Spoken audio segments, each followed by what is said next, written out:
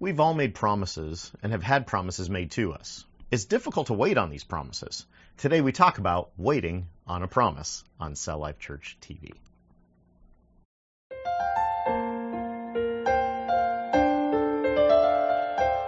This is Cell Life Church TV. We invite you to join the conversation with Pastors Brian and Kelly as they discuss an encouraging topic that is relevant to life today. Hello. Hi. Thank you for joining us once again in the Cell Life Church studio. We are so glad you decided to spend the next few moments with us. Please remember to subscribe to our YouTube channel and follow us on Facebook and Instagram. That way you won't miss out on any of our videos or teachings. Yeah, and why would you want to miss us? No, kidding. We had a wonderful time yesterday celebrating the life of a friend who has gone to be with the Lord.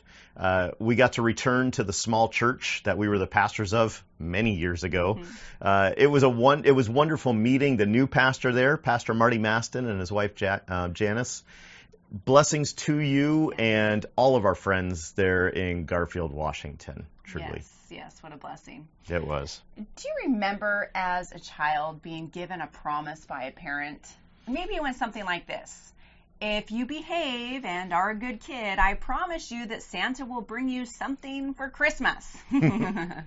What about a promise as an adult? Maybe a promise you have heard from your boss is, if you finish this project by this deadline, I promise you that others will take notice and you will be compensated accordingly. Yeah, right. We have all made promises to others and have been given promises.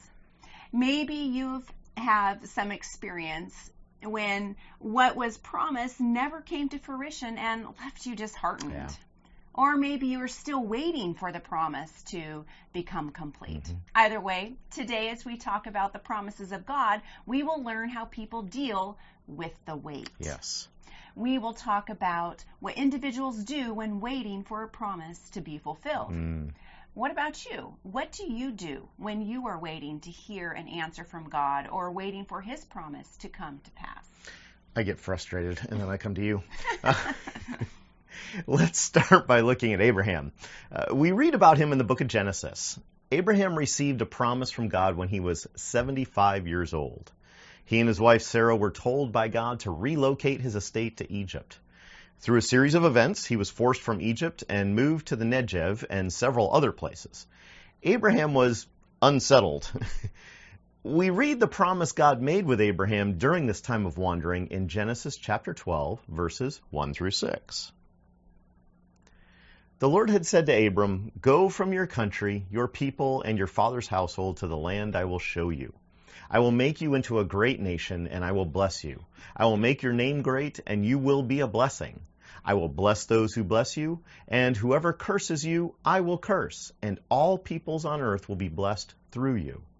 So Abram went as the Lord had told him, and Lot went with him. Abram was 75 years old when he set out from Haran. He took his wife Sarai, his nephew Lot, all the possessions they had accumulated, and the people they had acquired in Haran, and they set out for the land of Canaan. And they arrived there. Abram traveled through the land as far as the site of the great tree of Moreh at Shechem. At that time, the Canaanites were in the land. God made a promise that Abraham would be made into a great nation. But how could that be? He was 75 years old, and his wife was barren. He had God's favor upon his life, and we read of the blessings God placed on him and how the world would be blessed through him. Abraham must have been wondering, how could this be? As a matter of fact, 25 years go by until God brings up this promise to Abraham again. We find another interaction between God and Abraham in Genesis chapter 15, verses 3 through 5. And Abram said, "You have given me no children, so a servant in my household will be my heir." Then the word of the Lord came to him, "This man will not be your heir, but a son who is your own flesh and blood will be your heir." He took him outside and said, "Look up at the sky and count the stars, if indeed you can count them." Then he said to him, "So shall your offspring be." Amen. Wow. Now, Abraham's response while waiting for God to fulfill his promise was to sleep with his wife's maidservant and produce an heir. Abraham tried to hurry God's plan along. 25 years is a long time to wait. However, God gave him a son at the age of 100. Wow. Wow. Abraham's legacy is that he is the father of the nation of Israel, God's chosen people. The writer of Hebrews writes this about Abraham in Hebrews chapter 11, verses 11 through 12. And by faith, even Sarah, who was past childbearing age, was enabled to bear children because she considered him faithful who had made the promise. And so from this one man, and he as good as dead, came descendants as numerous as the stars in the sky and as countless as the sand on the seashore. Abraham, while waiting on God, tried to do things on his own terms at first. We read how Moses in the book of Exodus was given a promise too of delivering the people of Israel out of Egypt and entering into a new land with newfound freedom. Exodus 3 verses 7 through 10 says this. The Lord said, I have indeed seen the misery of my people in Egypt. I have heard them crying out because they're slave drivers, and I am concerned about their suffering. So I have come down to rescue them from the hand of the Egyptians and to bring them up out of that land into a good and spacious land, a land flowing with milk and honey, the home of the Canaanites, Hittites, Amorites, Perizzites, Hivites, and Jebusites. And now the cry of the Israelites has reached me, and I have seen the way the Egyptians are oppressing them. So now, go, I am sending you to Pharaoh to bring my people, the Israelites, out of Egypt. Through a series of miracles, Moses convinced the stubborn Pharaoh of Egypt to free the enslaved Israelites. Because of the rebelliousness of the people of Israel, they wandered in the desert for 40 years. For 40 years, Moses had to keep inspiring the people to move toward the promised land. I don't know how he did it. How tired he must have felt with the complaining of the people. Every parent knows the road trip question that children ask. Are we there yet? Moses had hundreds of thousands of people asking him this question often. Yes, he did. Hebrews says this about him in chapter 11, verses 24 through 26. By faith, Moses, when he had grown up, refused to be known as a son of Pharaoh's daughter. He chose to be mistreated along with the people of God rather than to enjoy the fleeting pleasures of sin. He regarded disgrace for the sake of Christ as of greater value than the treasures of Egypt, because he was looking ahead to his reward. Looking ahead to his reward. Right. Well, keep looking forward. Yes. Because that is the response Moses had to the promise God had made. Jesus gave a promise to the disciples after he'd risen from the dead also. We find this promise in Acts chapter 1, verses 1 through 5 and verse 8. In my former book, Theophilus, I wrote about all that Jesus began to do and to teach until the day he was taken up to heaven, after giving instructions through the Holy Spirit to the apostles he had chosen. After his suffering, he presented himself to them and gave many convincing proofs that he was alive. He appeared to them over a period of 40 days and spoke about the kingdom of God.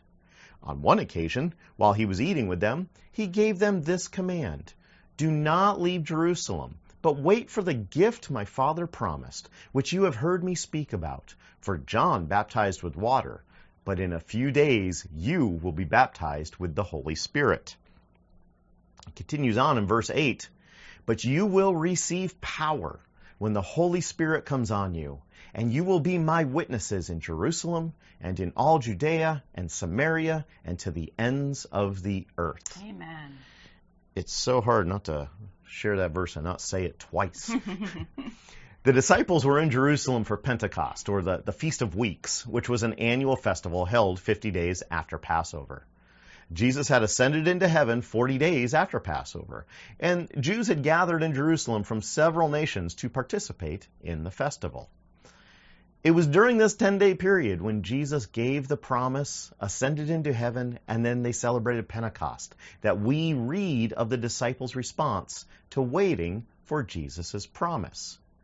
Acts chapter 1, verses 12 through 14 says this: Then the apostles returned to Jerusalem from the hill called the Mount of Olives, a Sabbath day's walk from the city. When they arrived, they went upstairs to the room where they were staying. Those present were Peter, John, James, and Andrew, Philip and Thomas, Bartholomew and Matthew, James, son of Alphaeus, and Simon the Zealot, and Judas, son of James. They all joined together constantly in prayer, along with the women and Mary, the mother of Jesus, and with his brothers. They were constantly in prayer. Yeah. This is the perfect response when waiting for God to show up. They were in hopeful expectation. I love that. Hopeful expectation that the long-awaited gift would take place. Amen. And then Acts chapter 2, verses 1 through 4 says this. When the day of Pentecost came, they were all together in one place. Suddenly, a sound like the blowing of a violent wind came from heaven and filled the whole house where they were sitting. They saw what seemed to be tongues of fire that separated and came to rest on each of them. All of them were filled with the Holy Spirit and began to speak in other tongues as the Spirit enabled them. Amen. Amen. Now this newfound power propelled the disciples to boldly preach the gospel. Yes.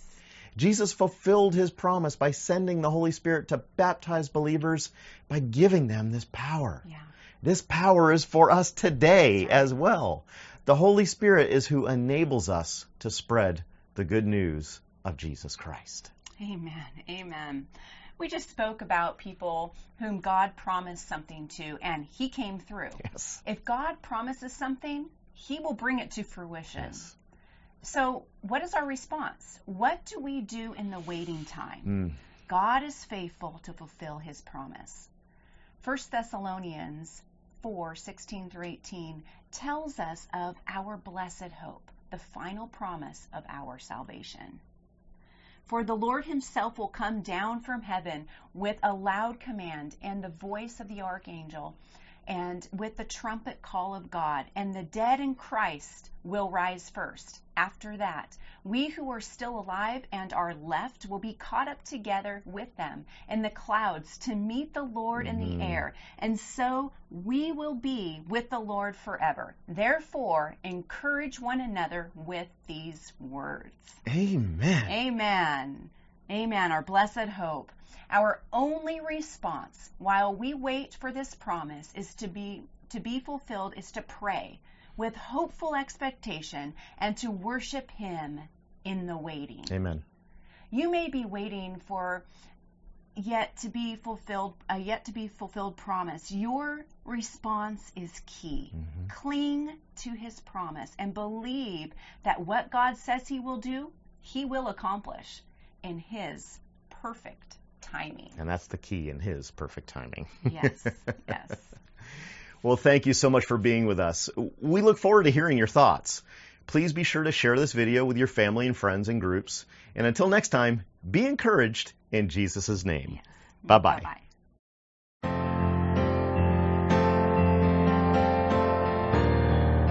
Thank you for joining us for Cell Life Church TV. Be sure to like and share this video with your friends and family. We hope you have been encouraged and invite you to join in on the discussion. If you have comments or questions about this or any of our other teachings, please comment below. You may also email us. We enjoy hearing how these messages impact your life. Please consider supporting Cell Life Church financially. You can donate to support a pastor or provide for orphans and widows. You can also provide clean water and medicine, or you can purchase Bibles for Christians in Muslim nations.